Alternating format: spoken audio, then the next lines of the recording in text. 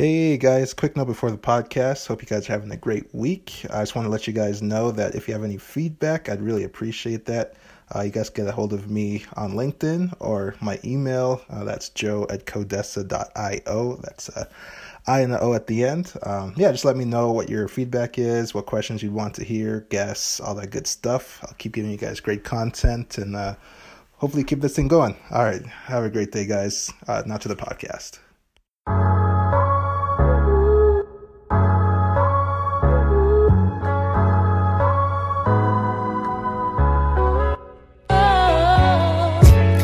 Hey business family, welcome to another episode of Joe Momo Presents. I'm here with a very special guest. I know I say special every week, but this guest is very, very special. They're a U of A alumni. They are a healthcare professional. They have worked in both Calgary and Edmonton hospitals, and they work at the ICU. And also a very small detail, it's my fiance, Emily. Welcome to the podcast. Thanks for having me. So, I posted if you guys don't know, I posted a post on social media about my whole debacle a few weeks ago, 5 weeks ago. Just wanted to shed some light on it, maybe give a little bit more details before we jump into the podcast. So essentially, if you guys don't know, I used to play college football at the University of Alberta, the Golden Bears football program. So I thought it would be fun to, in my older age now, to relive my glory days by playing some, joining a flag football league. So did that. 2 games in, one of the first couple plays, I caught the ball and turned upfield and ruptured my Achilles, which sucks, but I mean, it's a routine 4 to 6 month recovery. But yeah, that suddenly turned into a nightmare. About a week in, I developed a massive blood clot in my injured Achilles leg, and it made its way up to my lungs. Pulmonary embolism. I just call it PE. Took a shower, just felt really faint. Apparently, I passed out, and luckily Emily was there to watch over me and find me. Did some CPR, I assume. But yeah, fast forward, I guess. Spent some time in the ICU. And yeah, 8 days in the hospital. Just scary stuff. But yeah, luckily we're here right now and things are looking up. Still have to recover my Achilles, but that's essentially what had happened. But yeah, enough about me. Let's turn the lights to my lovely guest over here. So I mean, don't have to talk too much about what's happening in the news with the whole virus, but healthcare workers are pretty superheroes of our society right now, and I'm happy to have one sitting with me right now. But yeah, I'll let her kind of tell her background story, how she became a nurse, and kind of some of the insights of being a nurse in this crazy world we live in right now. I'll pass it on to you, dear. Okay, well, I did my first degree at the U of A in physiology and developmental biology, initially thinking I wanted to go into the medical field. And then I did hear how strenuous it was, and I just wasn't prepared to put my life on hold for medicine. So looking for something in the healthcare field, but something that I could also have a personal life with, I found nursing, and I applied for the after degree program at the U of A, and I got in, and I did my last clinical preceptorship in the ICU, and I was fortunate enough to get a job right off the bat, and that was a steep learning curve, but I did it, and yeah, it's brought me to Calgary now, working in the ICU here, and I love it. Like I said, healthcare professionals are doing a really awesome job. I just want to shout out all the healthcare professionals right now battling this virus. It's never a fun thing, but I'm sure we're going to get out the other side, a stronger society, stronger people. And yeah. And a big shout out to grocery store clerks, garbage men, construction workers, everyone who is currently not at home and is essential service right now. You guys are doing a great job out there. Yeah, absolutely. You guys are keeping us afloat, keeping society afloat right now. I can't preach that enough. Speaking about nurses, what's one common myth about your industry or healthcare profession that you want to debunk or kind of put to bed? Well, I had someone tell me when I had switched my decision of going from a physician to a nurse. Someone had said, oh, well, why would you want to do that? You're not the bedside. But actually, it's the complete opposite. The nurse is always at the bedside. We are the ones holding the hands of dying patients. We're the ones that are comforting loved ones. We're the ones that are advocating for you. So that's one myth that I'd like to debunk. We are always there. You will always see us. Not to shed any bad juju on the media, but you always see the doctors being the superheroes of the day, and you don't really see much attention out to the nurses, but they're really the ones doing a lot of the nitty-gritty. Yeah. You can't downplay that. I know, and it takes a team in a hospital, and so we have amazing teams. Nurses, respiratory therapists, dietitians, pharmacists, social workers, occupational therapists, physiotherapists. Like, those are people that are often overlooked, but they play such an integral role in healthcare and in patient health. Absolutely. Just to switch the gears up a little bit, I know we have some U of A alumni listening and potentially some aspiring nurses, but what's one thing you wish you knew before you began your career as a nurse? Besides all the studying. The most you'll ever learn is in your clinicals and in the hospital. That's when you will learn the most. You can learn how to put an IV in a fake arm, in a dummy, but in putting it into a real person and them moving around, it's completely different. So you'll learn the most. So be ready and be eager when you get into your clinicals and in the hospital. That actually draws some parallels to business as well. You could read as much business books as you want, which is, good to have that foundational knowledge, but until you actually do the work and actually go to market and promote your services and product, you're not going to really know what's in store for you. So a good analogy I like to say is you can't read about be better at push-ups, you have to actually do push-ups. So that's kind of something I have in the back of my mind. So what's one big failure or challenge that you learned from? Well, that's a tough one. Failure. I don't ever think of failures, but I think of challenges in my line of work, and there's a lot, but the biggest challenge I think is helping a family member when their loved one is not doing so well, and they're looking at you for answers and to tell them that they're going to be okay, and you don't know. And most of the time, even the physicians don't know. So that can be hard. That can be hard as they look at you with such,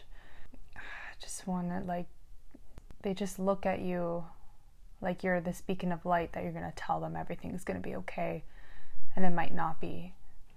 And you always have to tread that really lightly, and that's pretty hard. I love when I come back maybe the next week and the patient is doing well and on their way out of the intensive care unit. That's always, but sometimes that doesn't happen. Yeah. I guess we kind of, back to my story in the beginning, we kind of had to be on the other side of that. With me being in the ICU, it's always you look to the nurses to be tell you everything's going to be okay. You're going to go home in a few hours and you're just going to be back to 100%. But I mean, sometimes you got to make those tough calls and tough conversations. But I mean, again, they do so much. You do so much in your profession that, like I said, like you guys are the superheroes right now, and don't know what we'd be doing without you guys. But back to your unique skills. I know you have a ton.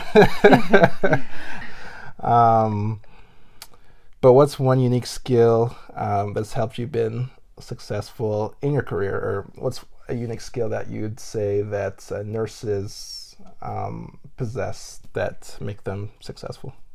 Unique skill. Well, everyone's different, right? Just like I'm sure all entrepreneurs are different in the skills they possess. One skill that I think is extremely valuable in nursing is compassion, and not everyone has it. I think it's a skill that is, it's not even a skill, it's almost an attribute that you possess. And yeah, it's extremely important in not in nursing but in healthcare, in everyday life, to have compassion for others, for yourself, for your team members. It's right now especially, it's a very precarious world out there right now. Mm-hmm. And having the compassion for others and what they're going through. Mm-hmm. Yeah, there's back to the parallels of business. Just compassion for all the business owners out there right now struggling to pay rent and meet payroll just because there's the lockdowns and the self-isolation, which is good for society in terms of stopping the virus, or at least flattening the curve, which Emily told me about recently. But yeah, it's really tough to see the light right now when you're amongst the trees, but once you take that zoomed out lens, you'll realize that we're going to move past this, even though there's some adversity right now. But yeah, I mean, I think things will, me just being naturally optimistic, I think things will be okay. We might just have to go through some growing pains when we start up again, but yeah, I think just keep persevering through this, and we'll be okay. So in terms of everybody's locked down right now, we don't really have much to do outside, or with restaurants being closed, movie theaters being closed, but has there been anything that you've read or listened to recently that's inspired you? Books, podcasts, movies, anything? Well, one of my good friends gave me a book called Positively Pooh. It's a book. That's a very interesting title. It's a Winnie the Pooh book. It's just full of quotes, just of Winnie the Pooh being positive. And she gave it to me when you were in the hospital. And as much as it seems childish, it's just simple things. That's something that's always made me smile. It was funny. I was telling one of my coworkers that often before I go to work, it feels like I'm going to a war on this virus. That's what it feels like. I'm going to the front lines of. Yeah, I'm going to the front lines. That's what it really not a war, because that has no parallels, but just feels like I am going out there to the unknown, and I think that's the scariest part. So some things that keep me positive is you.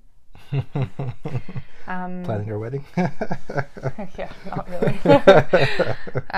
My parents, my sister, just,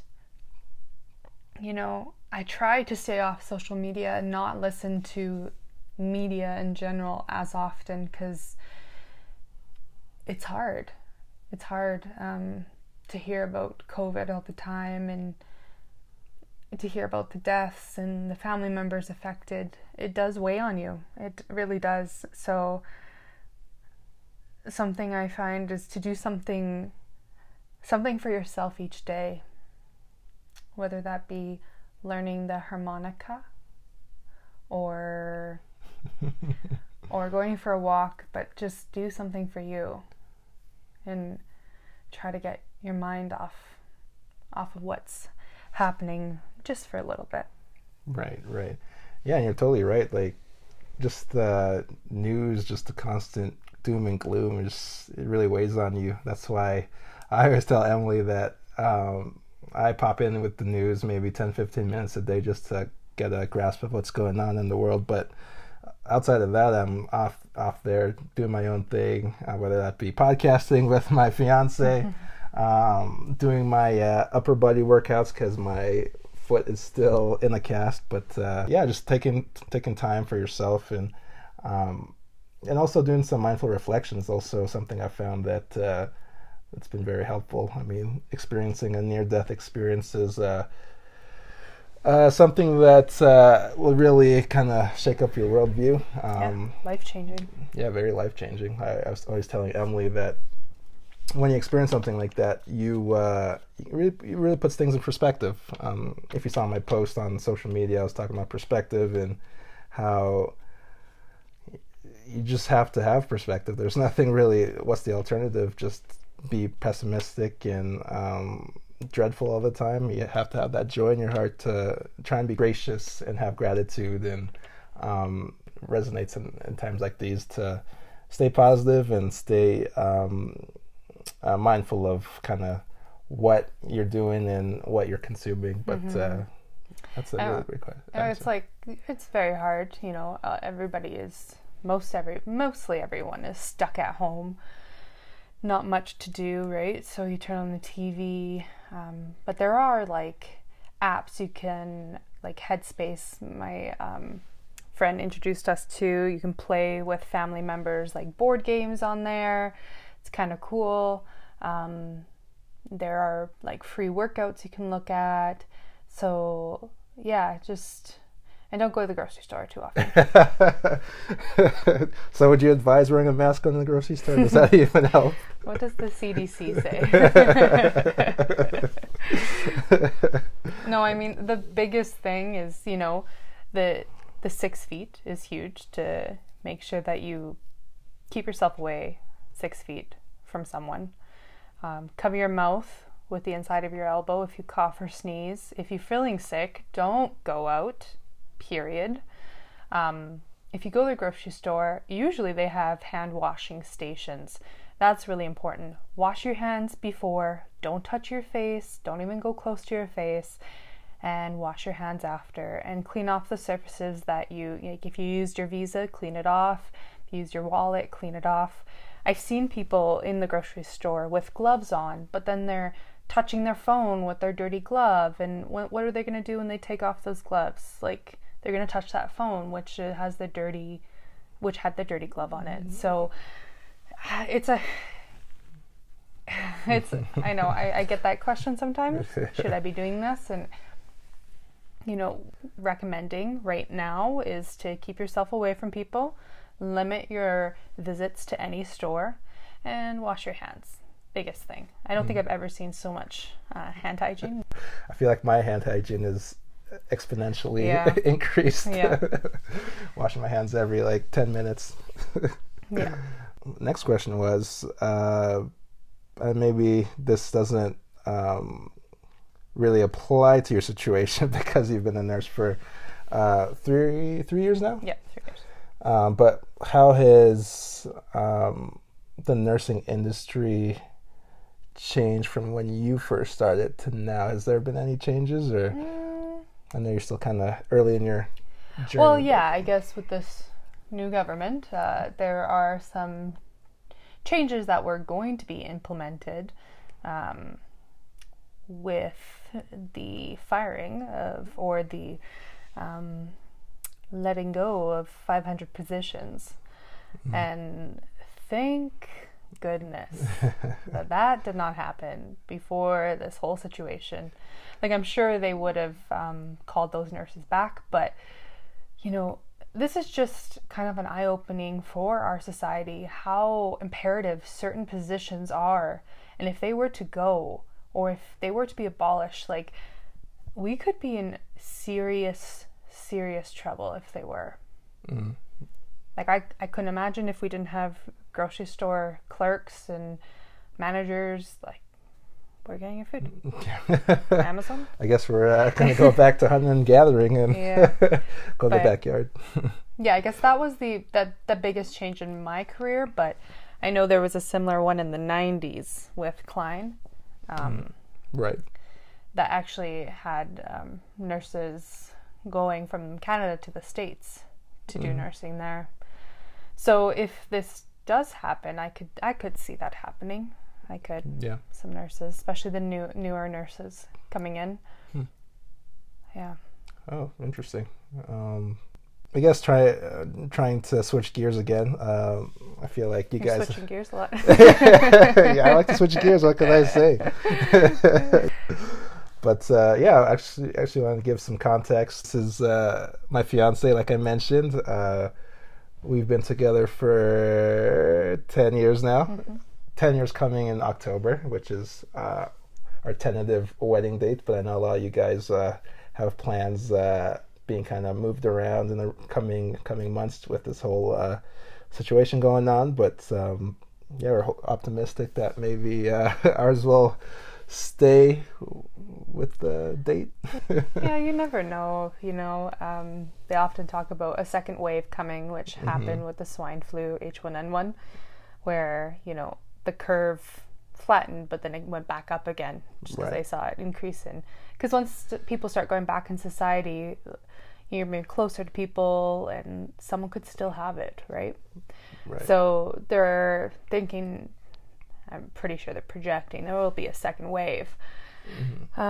What that looks like for us, I don't know. I think when July hits, we'll kind of get a good idea of where we're gonna go. I like to end the podcast with the guests telling the audience a quote or story, anything that kind of resonates with you, or maybe would provide some value to the listeners. kind of cheesy, but something that I have been listening to on my way to work. It's actually some Bob Marley. Oh, nice. Don't worry about a thing. There's a singing voice. Every little thing. It's gonna be alright. I don't know. When I listen to that, I'm like, you know what? Everything will be alright. There are going to be some trials and tribulations that we run into, but in life, you'll be okay. Absolutely. Seems like I married myself here. That's what I always say. It's the same mindset. And the same singing voice. Yeah, same singing voice as well.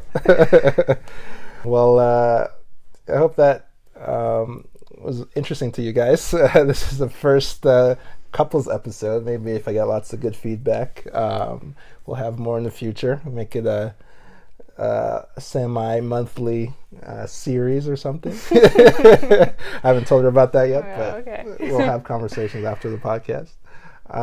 But yeah, hopefully you guys stay safe and stay home. Stay safe and stay home. No, and I want to give a lot of kudos. Joe kept saying that we're the superheroes, us healthcare workers, but truly, like, you guys are too. It makes me so proud to see society really band together, and staying home is a huge thing to do, and it's so helpful not only for other people but for us too that are working in the hospitals. Keeps us safe too. Absolutely. So thank you. Yeah, thanks guys. Well, that's been another episode. I hope you guys enjoyed, and yeah, shoot me an email if you guys have any feedback or have any other questions. All right. Take care, guys.